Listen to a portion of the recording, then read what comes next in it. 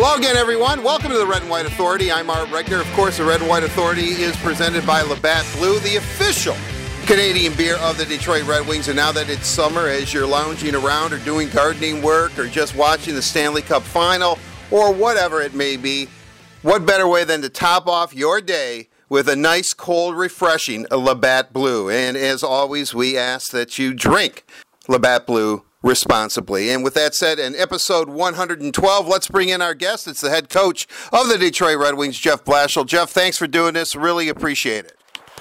Thanks for having me on, Art. All right. Let's start with the World Championships. Obviously, this American team was loaded. Your guys, the power play was just extraordinary. But as sort of happens in this kind of tournament, when you get to that single elimination round, the way it fell, you play Russia, a team that was really, really just annihilating teams. You end up losing that very close game 4-3.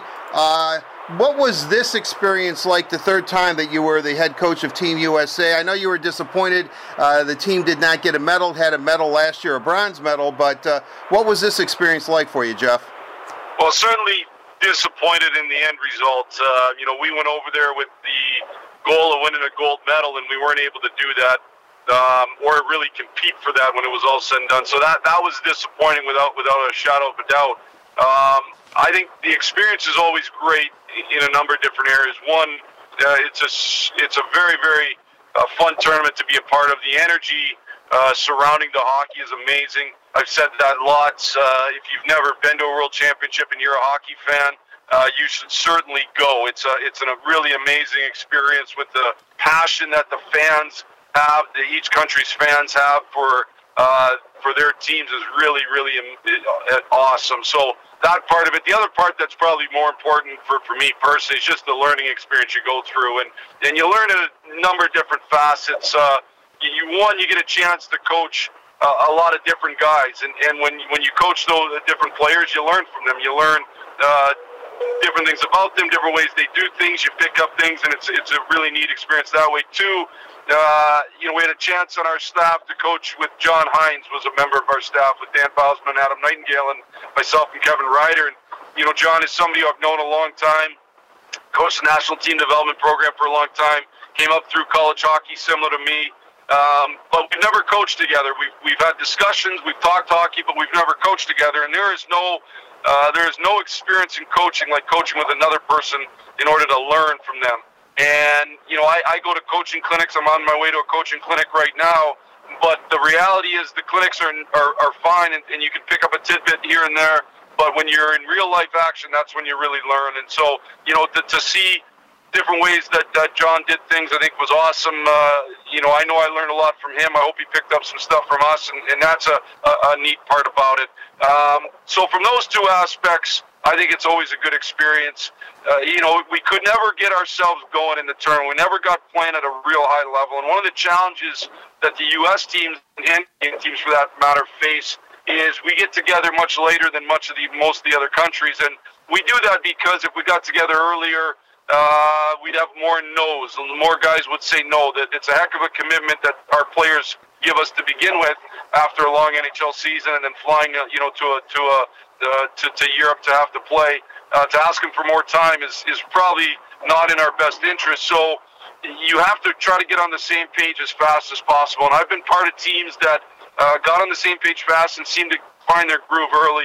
We couldn't. We lost the first game to Slovakia.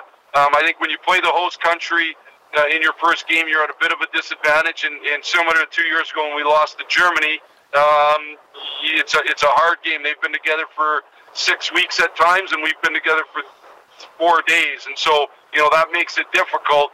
But with that said, we just couldn't get it going. We never got going to a high level until we got to the Russia game. And I thought in the Russia game, the first half of the first period, we were on our heels big time. They took it to us big time. And the rest of the game, I thought we played great. So we played our best hockey at the end. Unfortunately, we put ourselves in a position to have to play the number one seed, and that number one seed happened to be super talented. But as you saw with Finland winning the tournament, with really out any NHL regulars or certainly not any NHL stars, with the exception of Kakko, who's going to be a real good NHL player, probably the 1 or 2 pick overall. You saw the fact that they won it. It speaks to how hard a tournament it is to win. It's it means tons to the European teams. It's something they grow up watching, similar that we do to the NHL Stanley Cup playoffs as North Americans. And it's played on a big sheet, and it's just a little bit different hockey, and it takes a while for our guys at times to get used to that. So I'm excited about the fact that 3 years in a row we've brought teams over there that were good enough to win it. I'm excited that's where American hockey's got to, that we have that level of depth of elite players. I know we're going to win it at some point. I really wanted it to be this year. Unfortunately, it wasn't. Well, when you look at it, and real quickly, because I want to jump around a little bit because we only have you for a limited time, but you just said it. You were thinking like I was. You play Slovakia, who's the home country. 2 years ago, you played Germany. Is that just the luck of the draw, or do they want the United States, which is a very high-end featured team, NHLers on the entire roster, to do that? Because obviously they're into it in these countries. I mean, they don't lack selling tickets for those games. I mean, how does that come about? Or do you just, when you look at the draw and you say, geez, we've got the home country again? Yeah, I think the home country is an opportunity to help set the schedule up a little bit, and certainly for drawing purposes. And not that they won't draw, because they will, but it really brings a fever to the beginning of the tournament when a host country can play a Canada or the U.S. because of the number of NHL stars that are on the team. And certainly the environment was awesome. And you know, we lost the game, we didn't play good, but man, what an environment, what a cool experience to be a part of. So certainly that's part of it. It's part of, you know, the process that we have to go through, but that doesn't not allow us to have success. Like we could have had success in that game, and we certainly could have had more success in the tournament. You know, our blemish in the end, the one that probably we lost the point to Finland, and that pushed us to the 4 seed. If we had gained that point and Germany didn't go on such a hot run, we would have been the 3 seed. And I think at that point you're playing, you know, the Czech team, which was a real good team, but it wasn't Russian. I think we had a chance maybe to get our game going at a high level at that point, but it wasn't to be. Very, very bitterly disappointing. But with that said, a great experience. Okay, I want to ask you, you know, obviously Dylan, I was joking around with Danny DeKaiser at the bike event the Red Wings had. Is Dylan Larkin going to be forever a Soprano now? We kind of laughed about it, but how is Dylan doing? I mean, he obviously was in great pain. I felt bad for Pete Van Zandt trying to comfort him on the U.S. bench. What is Dylan's status right now? Yeah, Dylan's going to be fine. It was, you know, obviously real unfortunate. It's a tough area to get hit in. You know, it was just one of those things where he's left unprotected coming off the face-off, and it happened to hit him in that spot, and super painful. As much pain as I've ever seen a player in, to be honest with you. And you know, there was some worry that potentially he was going to have some exploratory surgery the night of the game, and fortunately for him, things settled down, and the doctors deemed it not necessary, and we were able to get him back home, and everything's going to be all right. So there'll be no, to my knowledge, any long-term effect of it. Just, you know, 2 things. One, a ton of pain for Dylan to have to go through, and 2, we lost a heck of a player that I think could have really helped us throughout the rest of that Canada game and the Russia game. Well, yeah, I think he really shows, not that he doesn't in the Red Wings uniform, especially last season, but his motor, not only is it high, but he is definitely a leader, and that goal he scored in overtime was absolutely incredible. Yeah, you know, Dylan's done a good job over at the World Championships. I think it was his 5th year in a row. You want to talk about a great level of commitment to USA Hockey, to his country. You know, those, again, it's a super long tournament. It taxes you mentally, and he's done it, I think, 5 years in a row. It's an amazing thing for him. So, you know, we'd like to be in the playoffs to avoid that, but given that, he was given the choice each year, and he said yes, so good for him. You know, Dylan's growing into a heck of a 2-way center. You know, I'd like to continue to, and he wants this, to push himself to be the best 2-way center in the league, and by 2-way, I mean winning. Like, I think sometimes 2-way centers get you know, thought of as maybe defensive players. I think the best 2-way players in the world are the best winners. You know, we got a great example of 2 teams that have some really good 2-way centers playing in the Stanley Cup Finals, and certainly Patrice Bergeron is one of the best, what I deem, winning centers in the league, and I think Dylan's really pushing towards becoming one of those types of players. And so, I thought it was another step in the right direction, and hopefully we can continue that trend as we get into next year.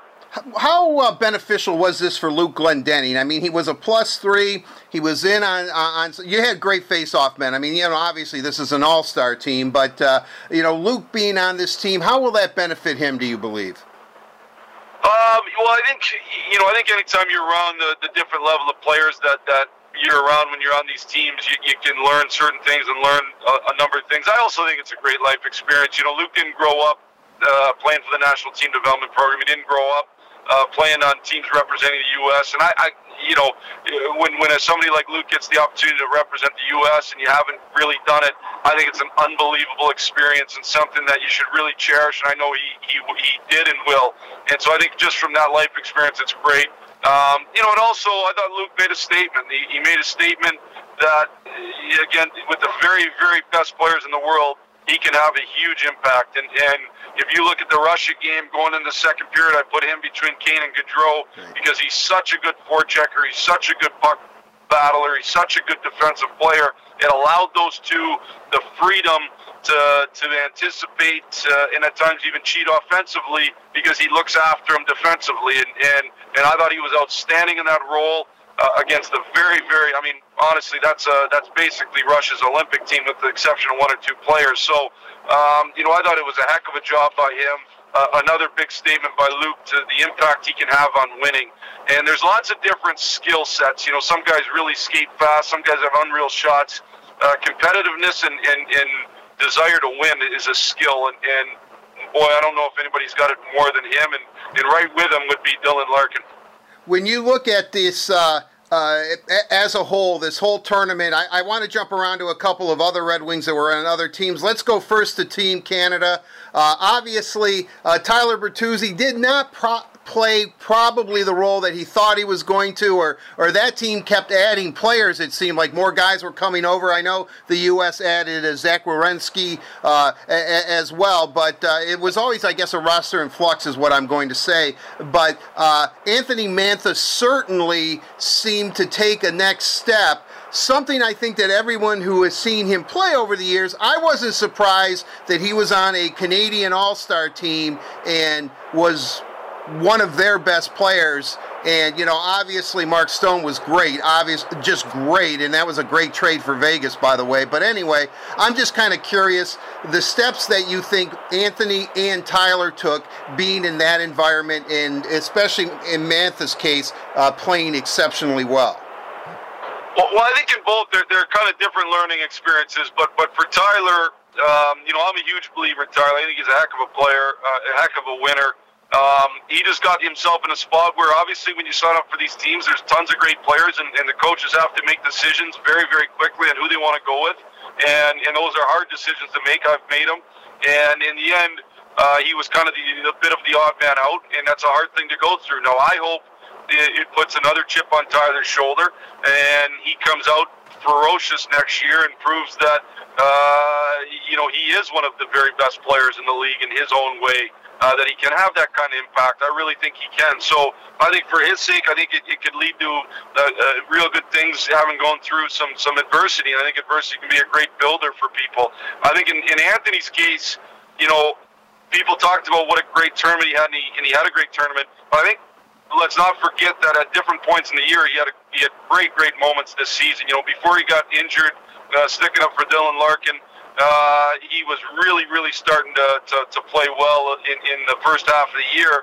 And then the end of the year, I thought all our big guns were outstanding, including Anthony. And I thought he just built on that as he went into the World Championships. And, Anthony's done that before. He was a really good player for Team Canada in the World Juniors. He's got a skill set that is world class. He's got the big body. He can really skate. He's got a great shot. And he can pass it, and he can think offensively. So, him and Kyle Turris found real good chemistry together. They were able to produce at a high level, and I thought he played outstanding hockey. So, I think overall it was a great tournament for him. Again, I'm hoping that he can build that into a real springboard for this season. When you look at, let's really jump around, but again, I know we talked about this at the end of the season. I remember asking a question after one of the last home games of the year, but if you have a definitive number one line in Dylan, Tyler, and Anthony, that really, I'm not going to say makes your job easier, but it really kind of has kind of an umbrella effect and is really something that is, in maybe the Red Wings case, because it hasn't happened in a couple of seasons, something that would really be beneficial to this club. There's no doubt about that. I think first of all, if you can put an elite line on the ice, that's what you have to do. The difference in the league lots of times is based on those elite players, and so if you can put an elite line on the ice, that's a great starting point. And what it does too is it creates a little bit of trickle-down effect where each line then slots in properly in the role, and they can really establish their own games, and I think there's a synergy involved in that.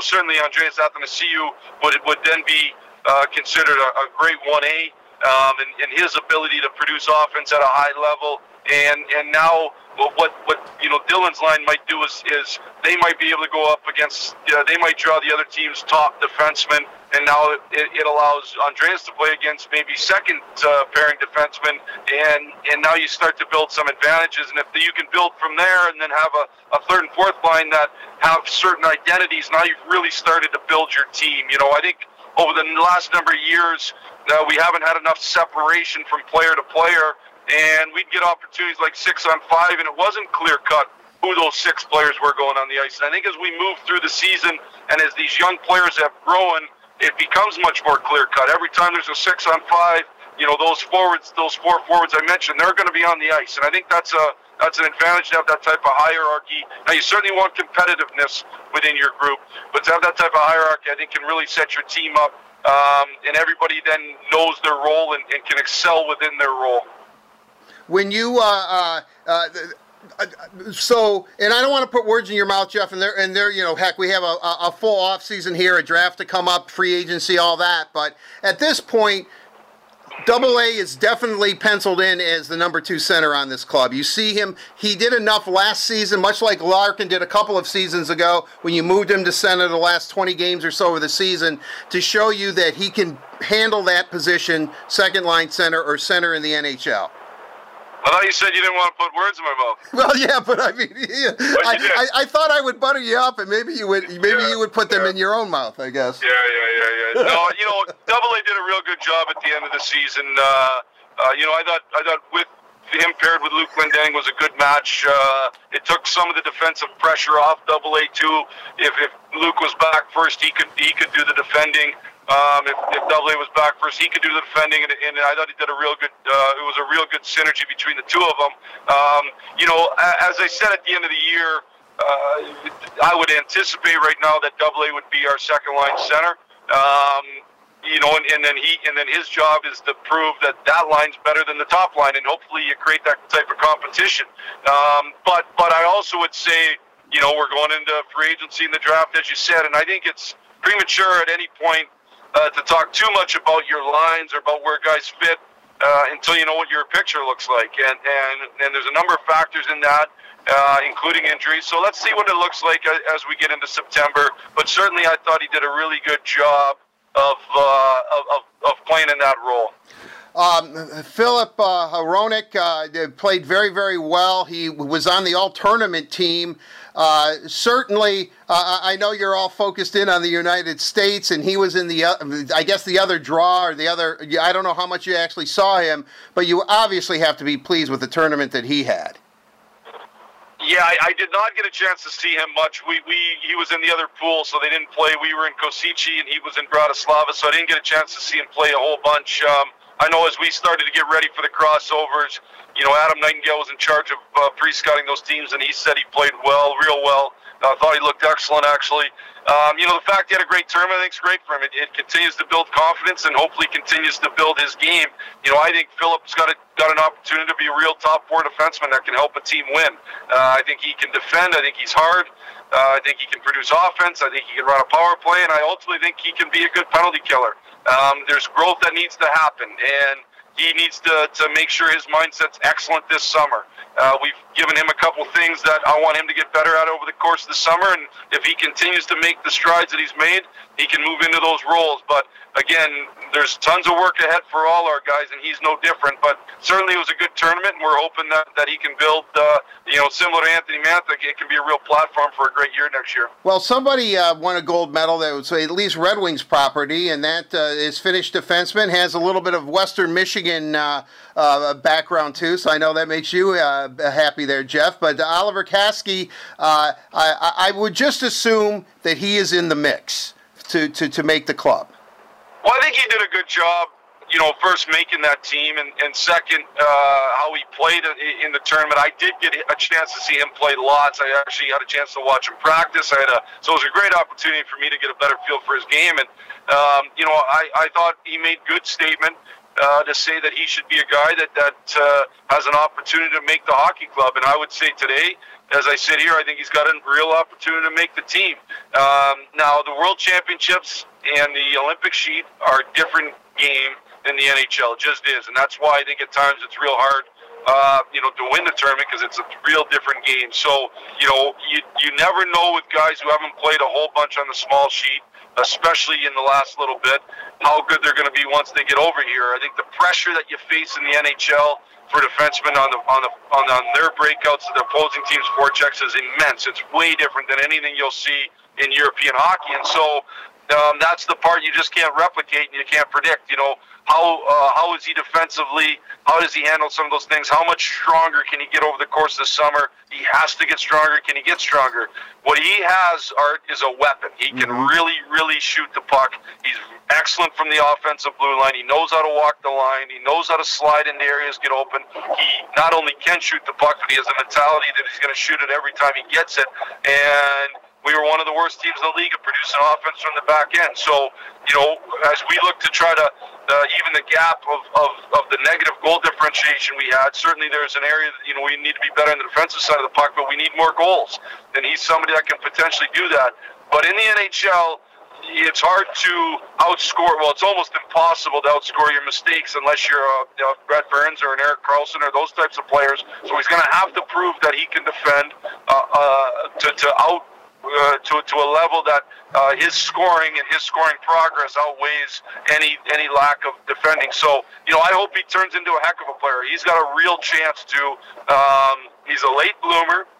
Let's see. As he comes to camp, let's see how good he can do. I wanted to ask you about Jack Hughes, but I know we're running out of time, so I want to talk a little bit about the shift in the organization. Last time we spoke, Ken Holland was the general manager. Steve Yzerman was still was in Tampa Bay.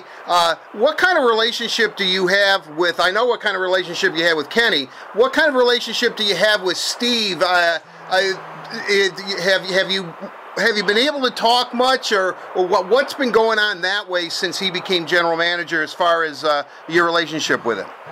Well, I'd start by saying Steve and I have had a cordial relationship up until the point he took the job as general manager.